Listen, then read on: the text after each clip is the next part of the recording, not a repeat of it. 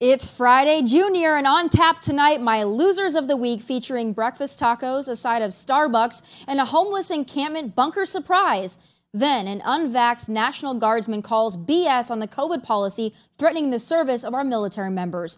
Rounded out by my final thoughts on the illegal immigrant rapist the left doesn't want us to talk about. But I'm talking about it all, and it starts right now.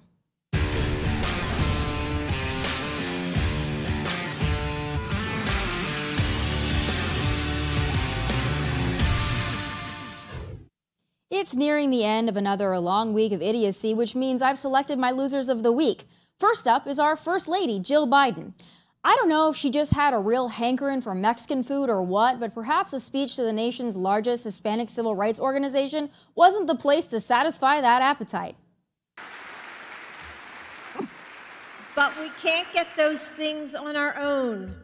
Raul helped build this organization with the understanding that the diversity of this community, as distinct as the Bogotas of the Bronx, as beautiful as the blossoms of Miami, and as unique as the breakfast tacos here in San Antonio,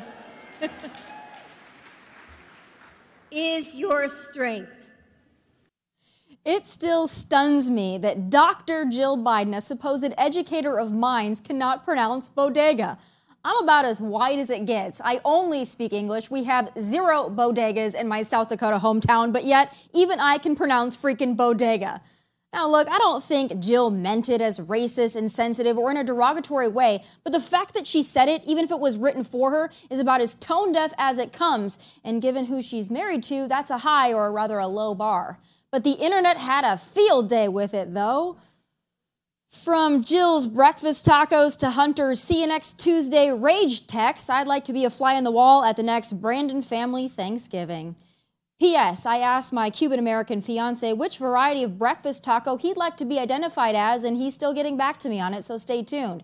But meantime, my next loser of the week is Starbucks. Starbucks is reportedly closing its doors in 16 locations due to unsafe conditions for its workers and patrons. Want to guess where? Seattle, Los Angeles, Philadelphia, D.C., and Portland. Knock me over with a feather. I don't wonder why. I know it's because large swaths of these cities are lawless, dangerous, and serve as outdoor hotel accommodations for an increasingly drugged out and violent homeless population. But Starbucks execs aren't going to come out and say that. Instead, their senior VPs of operations sent out a memo citing personal safety, racism, lack of access to health care, a growing mental health crisis, rising drug use, and more as the reasons certain stores are closing up shop. Racism and a lack of access to health care. Yeah, pretty sure racism or restricted abortions aren't what are making your stores unsafe, Starbucks. Call it like it is and wake up and smell the coffee.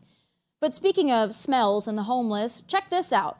Police in, where else, California, discovered a homeless encampment underground bunker full of stolen goods, including power tools, construction equipment, shotguns, and boxes of ammo. The bunker, reportedly built and operated by homeless people, is built into the side of a creek and is equipped with electricity, likely plugged into someone else's power source.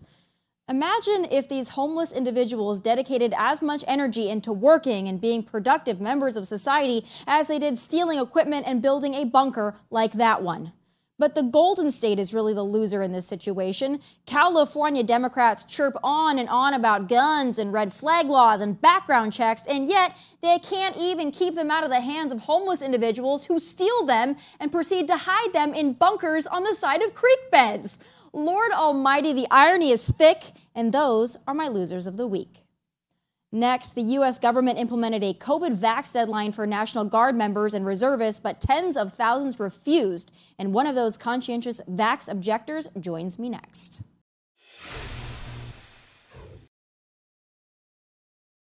If you know me, you know how I feel about vaccine requirements. Not a fan. I, for the life of me, can't figure out why a COVID vaccine mandate is necessary for anyone, given the fact that COVID vaccine doesn't prevent infection or transmission.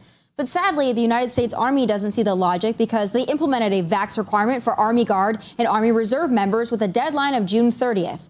We are now well beyond that deadline, and thanks to it, tens of thousands of National Guardsmen and reservists are barred from service and in many cases payment.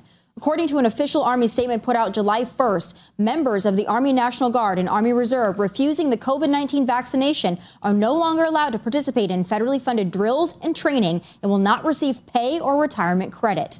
Now, the policy won't apply to those with pending or approved exemptions, but excuse me, the only reasoning these Guard members should have to cite is their personal health decision not to get a jab that, once again, doesn't prevent infection or spread.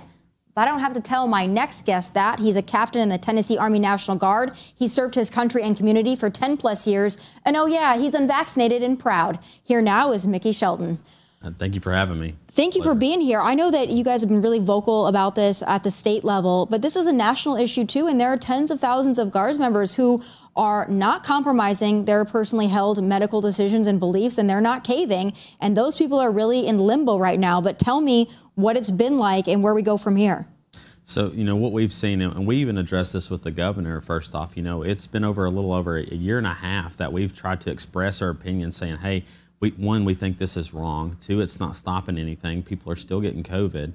And they've just ixnayed the whole thing about natural immunity. They haven't been talking about that. No studies done. And there's actually an Army regulation done on natural immunity, that 40-562, that states if you have natural immunity, you don't need to get a vaccine. But they're completely ignoring that. So what we're seeing now is within the Tennessee National Guard is at least 500 plus soldiers since July 1st is no longer allowed to go to drill. They're on no pay status, and this affects, it could be a single mother, that might be a portion of her rent or her mortgage for the month, or trying to feed her kids. So this really affects them. So they need some type of supplemental income. And not only that, it's bigger than that. If you add in the exemptions, religious and medical, that number could be 1,000 to 1,100. And there's only probably about a little over 10,000 National Guard members here in Tennessee. So that's a 10% force reduction. That's huge. Could that make us combat ineffective? With China and Russia at our doorstep right now, and they're also having recruitment issues. And this nationwide, it's 40 to 60,000 if you add in the reserves. And according to a whistleblower here just recently, 120,000 just in the Army nationwide. So it's the wrong time to be depleting our force when we have recruitment issues. Yeah, no kidding. And again, we'll emphasize a vaccine that does not prevent transmission or infection. You can still get COVID. It's personal. If you want to lessen your symptoms, if you're worried about your personal health, go and get the COVID vaccine. But if you've already had it, or quite frankly, it's just not something you want to put in your body, you should have that right. Every American should, but especially those that are defending and serving our countries and our communities. But let's talk about the exceptions, because I know that I have a friend in the Navy who tried to get a religious exemption when this all started, and she was denied. And before she was denied, she had to go through a lengthy process. She had to have her religious leader, in this case her pastor, basically testify in a document that she was in fact religious. They essentially had to have character witnesses saying that she was indeed religious and she had these held beliefs against vaccines or against this vaccine, and she was still denied. Tell me what those exemptions have been like when it comes to the National Guard. So I know the Navy, I believe, and correct me if I'm wrong, but they have a stay order, and even the Navy SEALs got an exemption, and even a Navy lieutenant just recently won just for strictly refusing. So I'm not sure why that's still happening, but how that process works. If you have a sincerely held belief, you can go to your chaplain there in your unit and you let them know, hey, I would like to submit a submission or an exemption. And then that process goes up after it's approved. It goes up to the chain of command. It's done at the state level, and then it gets sent to ultimately to the Surgeon General, Dingle of the Army, and he has the final approval. But really, where the disconnect is they're not really approving any of these. A little over 100 in the entirety of the military has been approved for exemptions, religious exemptions. And these are people that's already getting out of the military. So they know that they're not going to be there anymore. And personally, I think that's wrong. It's a violation of the Equal Opportunity Act. We talk about race, gender, and religion in all of our courses and classes in the military, but when it comes to religion, we're just ignoring this right now, and it's a violation of the Religious Freedom Act, and that's what we're seeing right now. Personally, I had to get a letter from my chaplain, and just to attest that, hey, this has been my religion forever. I've had this on my dog tags. I've had a chaplain even in Tennessee Medical Command when we were, that was our last day to kind of get the shots. He was trying to talk me out, and same religion tried to talk me out of my own religion, telling me the reasons that I provided wasn't valid, as far as the fetal cells, in the vaccine or whatever it may be, getting into abortion, whatever it may be. He tried to tell me that, hey, it's a losing cause. You don't need to do this.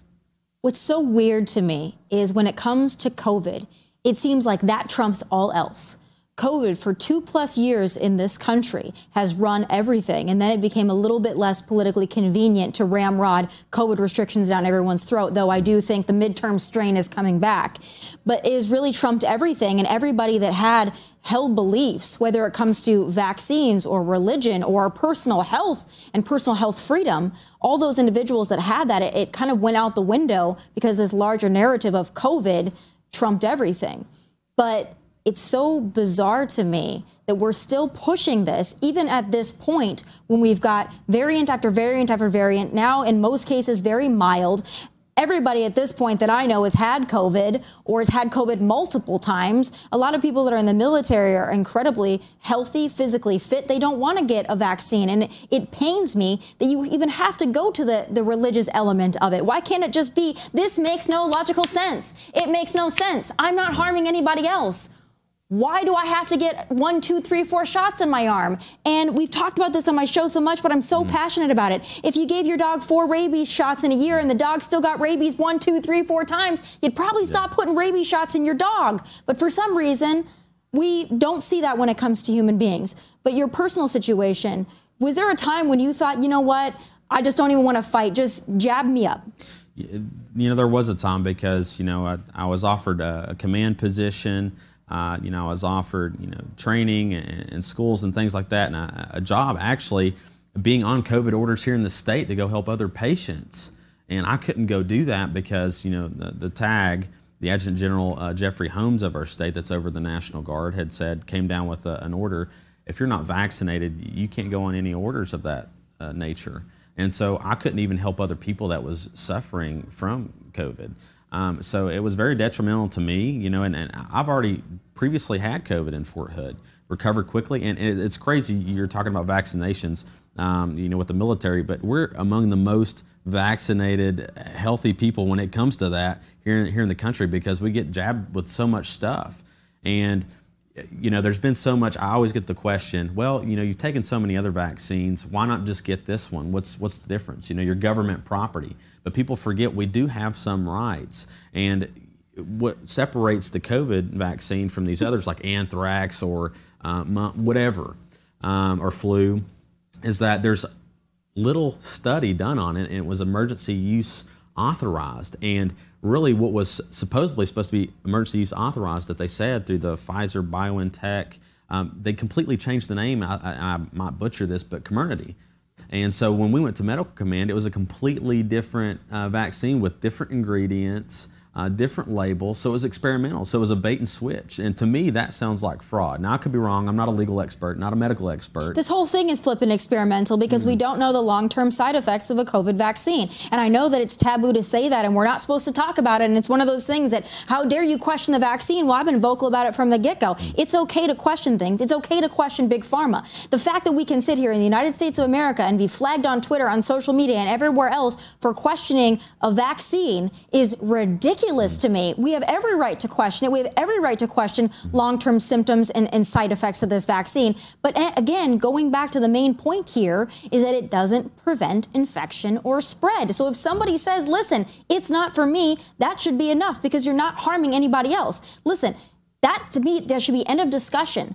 But I think our governors could be doing more. In Tennessee, our governor could certainly be doing more. We've got great leaders like Ron DeSantis in Florida, who's really put his foot down, not only in protecting military members, but protecting the citizens of Florida against these arbitrary vaccine restrictions. But here in Tennessee, we have a Republican governor. And once again, same song and dance, he's not doing a whole lot. We've had, and this is what it all boils down to for me.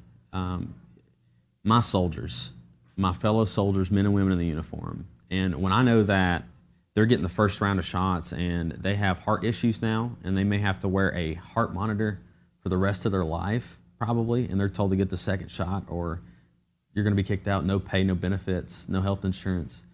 That kills me, and that's one of many stories just in the Tennessee National Guard. But you're not allowed to say that, right, though? No. Because it's been people that have certain side effects or symptoms, they're told that there's no way it could be the vaccine. Don't even talk about it being the vaccine. You're immediately cut off at the knees as soon as you even question the vaccine and its efficacy or its effects or its symptoms or its long-term effects. You're not even allowed to say that without essentially being a social pariah. Yeah, I mean, in exactly that, and there's just such discrimination against us, and we're silenced, and it's really horrible. I mean, it's religious discrimination, violations of HIPAA. I mean, you name it, across the line. Even Congress, they have to approve defense budgeting. What's the National Defense Authorization Act? And so that's the legislative body that makes laws. We, the people, elect them, but yet you got the executive branch coming down and just putting out a mandate, overruling that, saying, well, if you refuse the vaccine, don't have any exemptions, we're just going to overrule that. So now there's a breakdown of our law and our Constitution, how our government works. So us military members, we're even wondering why we're still serving anymore. If we're not upholding the law and going abiding by that, what are we doing right now? But talking about the governor, like you mentioned earlier, we held a Guard Freedom Rally here in Nashville, and we had so much support from state representatives, state senators. We even got the lieutenant governor, the speaker, to come out and support. Even Marsha Blackburn came out and wanted to propose a bill. Senator Blackburn is fantastic. And she's doing great right now for us, and we hope that gets passed, again, depending on the midterms. But, we asked Lee, hey, meet with us. I even talked to his chief of staff for 2 weeks, and he blew me off. And we pleaded, and as the deadline got closer and us going through the chain of command, nothing happened. Nobody wanted to do anything. They said their hands are tied. It just is what it is. You take it or get out. But all these issues going on, it's so frustrating. Like, what else do we do? And when it comes down to my soldiers' health and welfare, we were taught as leaders that we are supposed to stand up and speak out against that, no matter how hard that is. And what's my risk? If the government really wanted to silence me, I'm sure they could put me in Leavenworth right now, even though I'm doing things legally right now. But that's what I'm willing to risk because I care for my soldiers, I care for my country. But the governor has not responded. We delivered a letter with 3 requests to him at his office. And we asked him if there would be a time we could meet, and his aide just kind of shoved it off and said, well, we'll have to get back to you. But yet he's had time to go on the radio and try to refute and give half-truths and call legislators behind closed doors. And I know because I talked to the legislators. So they tell me that, yeah, he's trying to convince us, hey, this is okay, or whatever. And look, I'm sure he's a good man when it comes down to it. But, evil triumphs when the good man do nothing. And right now he needs to take a stronger stance. He doesn't need to just politely ask the Biden administration, because if he believes there's federal overreach, if he believes this is a violation of medical freedom, and under Title 32, he's the commander-in-chief of the National Guard, yet we're federally funded. So if there's a confliction there and they're holding the state hostage over federal funding, he needs to take that to court to get that decided. If he really believes that, instead of just politely asking, they're not going to accept these exemptions. Well, I've been really hard on Governor Lee because he has an R behind his name, and the R is for rhino, in my opinion. And I know you can't put this out there, but I often wonder why he's been so silent on a lot of the COVID vaccine requirements and the COVID restrictions back when we had a lot of our major cities here in Tennessee shut down. Property tax increases because of it. It hurt a lot of people, certainly hurt the tourism industry here in Nashville when things were shut down. And he was largely quiet on it until other governors stood up, and then it became more nationally popular. Then he had a chirp, chirp voice. But I think that there's something to be said here about what his ties are and what his allegiance is to certain medical, whatever it may be, big pharma connections. I don't know what it is, but it's very bizarre to me that he wouldn't meet with someone like yourself and hear it out, especially as a Republican who claims to care about freedom and liberty. But we appreciate your fight. You're going to keep fighting, and I give you a lot of credit for having the intestinal fortitude to not only refuse a vaccine you don't want, but also to speak out about it, because a lot of people want to say what you're saying, but they're terrified for their livelihoods, for their jobs, for their personal reputation and character to stand up and say something. So God bless you for doing it. You're leading the way for so many. Thank you. Keep us updated, too, on Governor Lee, because I certainly will be continuing to call him out. But still ahead, that 10-year-old Ohio girl who had to travel to a neighboring state to seek an abortion after being raped. Yeah, it turns out she was raped by a monster who had no legal right to be in this country in the first place. And you bet I have some final thoughts. That's next. Liberals were outraged, and rightfully so, to hear the story of a 10-year-old Ohio girl who was forced to travel out of state to get an abortion after being raped. That leftist public outrage quickly dissipated, though, when the news broke that the girl's rapist was none other than an illegal immigrant who had and has no legal right to be here in the first freaking place. Oh, you know I have some final thoughts.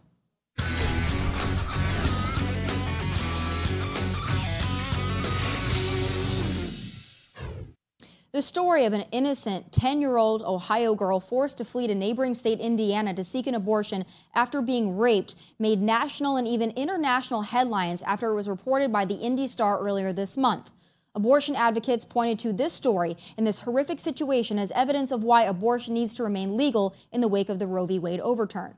And guess what? I don't disagree with that premise. Y'all know my stance, whether some conservatives like or agree with it or not. I believe abortion needs to be safe, legal, restricted, and rare, but not illegal. And the case of this 10-year-old girl is a perfect example of why. And I get the outrage, I do. But when the news broke yesterday that this little girl's rapist is this man, Gierson Fuentes, an illegal immigrant who confessed to raping a child on multiple occasions, the left suddenly got quiet. What the hell for, guys? Activists, feminists, why so quiet? Could it be your narrative is now a little conflicted given you believe rape is a condition for abortion, but also think illegal immigrants ought to be protected or at least allowed to roam wild in the United States of America? Yeah, methinks that moral conflict has something to do with your convenient silence. But when researching this disgusting incident, I read a lot on the NPR website about the rape, the need for abortion, why pro-lifers are wrong, and so on and so forth. I even read that her rapist was Gierson Fuentes, that Fuentes is 27 years old, that he confessed, and that a municipal judge set the bail at $2 million.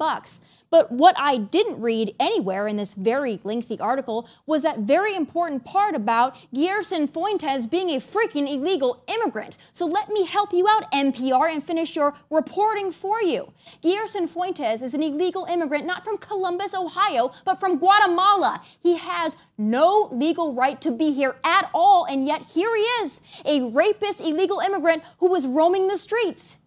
Gee, you think in 2015, when then-candidate Donald J. Trump said Mexico isn't sending their best, that some are rapists, do you think he was talking about scum like, I don't know, Gierson Fuentes?